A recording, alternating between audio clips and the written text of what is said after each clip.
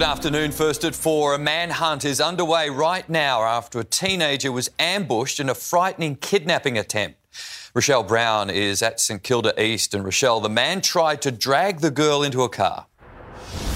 Mike, a 16-year-old was approached by a stranger who asked her for her mobile phone. When she refused, he grabbed her arm and pulled her around 50 metres. After she spotted a white sedan with the door open nearby, she panicked and managed to break free. The ordeal unfolded on the corner of Hotham Street and Denman Avenue just before 6 p.m. on October 18. Detectives have released this computer-generated image of the man responsible. He was wearing black pants with a navy blue T-shirt and a white Puma logo on the front. Police have seized the girl's clothes and are waiting for DNA results. She's traumatised. She's so with the family. She's 16. She's doesn't understand why she was targeted. She's concerned for her welfare, and at this stage she's become quite reclusive. Police say this was a random attack and they're appealing for anyone with clues to come forward. Mike? Rochelle Brown, live in St Kilda East. Thank you. The family members of Paul Denya's victims have today expressed their relief. The Frankston serial killer is likely to die behind bars. As Chanel Vella explains, they say the changes are long overdue. For the families of Denya's victims, this parole change is long overdue, and it means they can finally be at ease. The tough parole legislation was introduced to the lower house this morning, ensuring serial killer Paul Denya will be kept behind bars for life. The family of victim Natalie Russell have long been calling for the change. Denya murdered the 17-year-old in 1993. Tickled pink, I suppose, is a good way to describe it. It's as if a great weight has been lifted off us after 30 years of campaigning to make sure that Denya will never get out. This is a fantastic result. Former Premier Daniel Andrews had resisted calls to create a one-man law. Under the Allen Labor government, Denya will be specifically named. One-person laws, they're not ideal laws. They're not.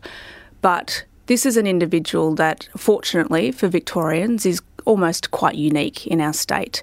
The law it's not ideal, but it's the right thing to do. State Opposition Leader John Pesutto says he is still working through the legislation, but will likely support it. That means it could pass through Parliament next month. Chanel, thank you. Today marks the first day of the state government's controversial container deposit program. It was a chance for thousands of Victorians who have been stockpiling cans and bottles to cash in. Emma O'Sullivan has more. The website for the government's container deposit scheme says there are plans to roll out more than 600 refund points across the state. This site in Sunbury has been extremely busy this morning, but for other sites around Melbourne, there have been teething problems, with some of the reverse vending machines not ready or not delivered at all, even though the website's map lists them as open. For machines that are working, there was great enthusiasm from eager recyclers who'd been stockpiling cans, especially for today. 7 News spoke to one family who for years drove to the New South Wales border to recycle beer and soft drink cans. Today, they recycled 1,500 here in Sunbury, walking away with $150 cash. The machine prints out a docket that can be used to electronically transfer a refund to a bank account, or it can be cashed in over a supermarket counter.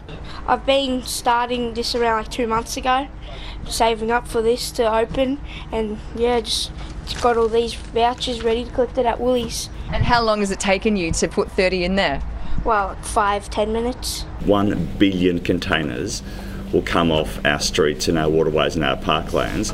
That's a pretty big deal. To be accepted at reverse vending machines, containers can't be crushed. Items that are eligible include aluminium cans, plastic and glass bottles and paperboard cartons. The scheme won't take wine bottles, milk containers or cordial bottles. The Environment Minister said there should be 392 refund points ready to go across the state.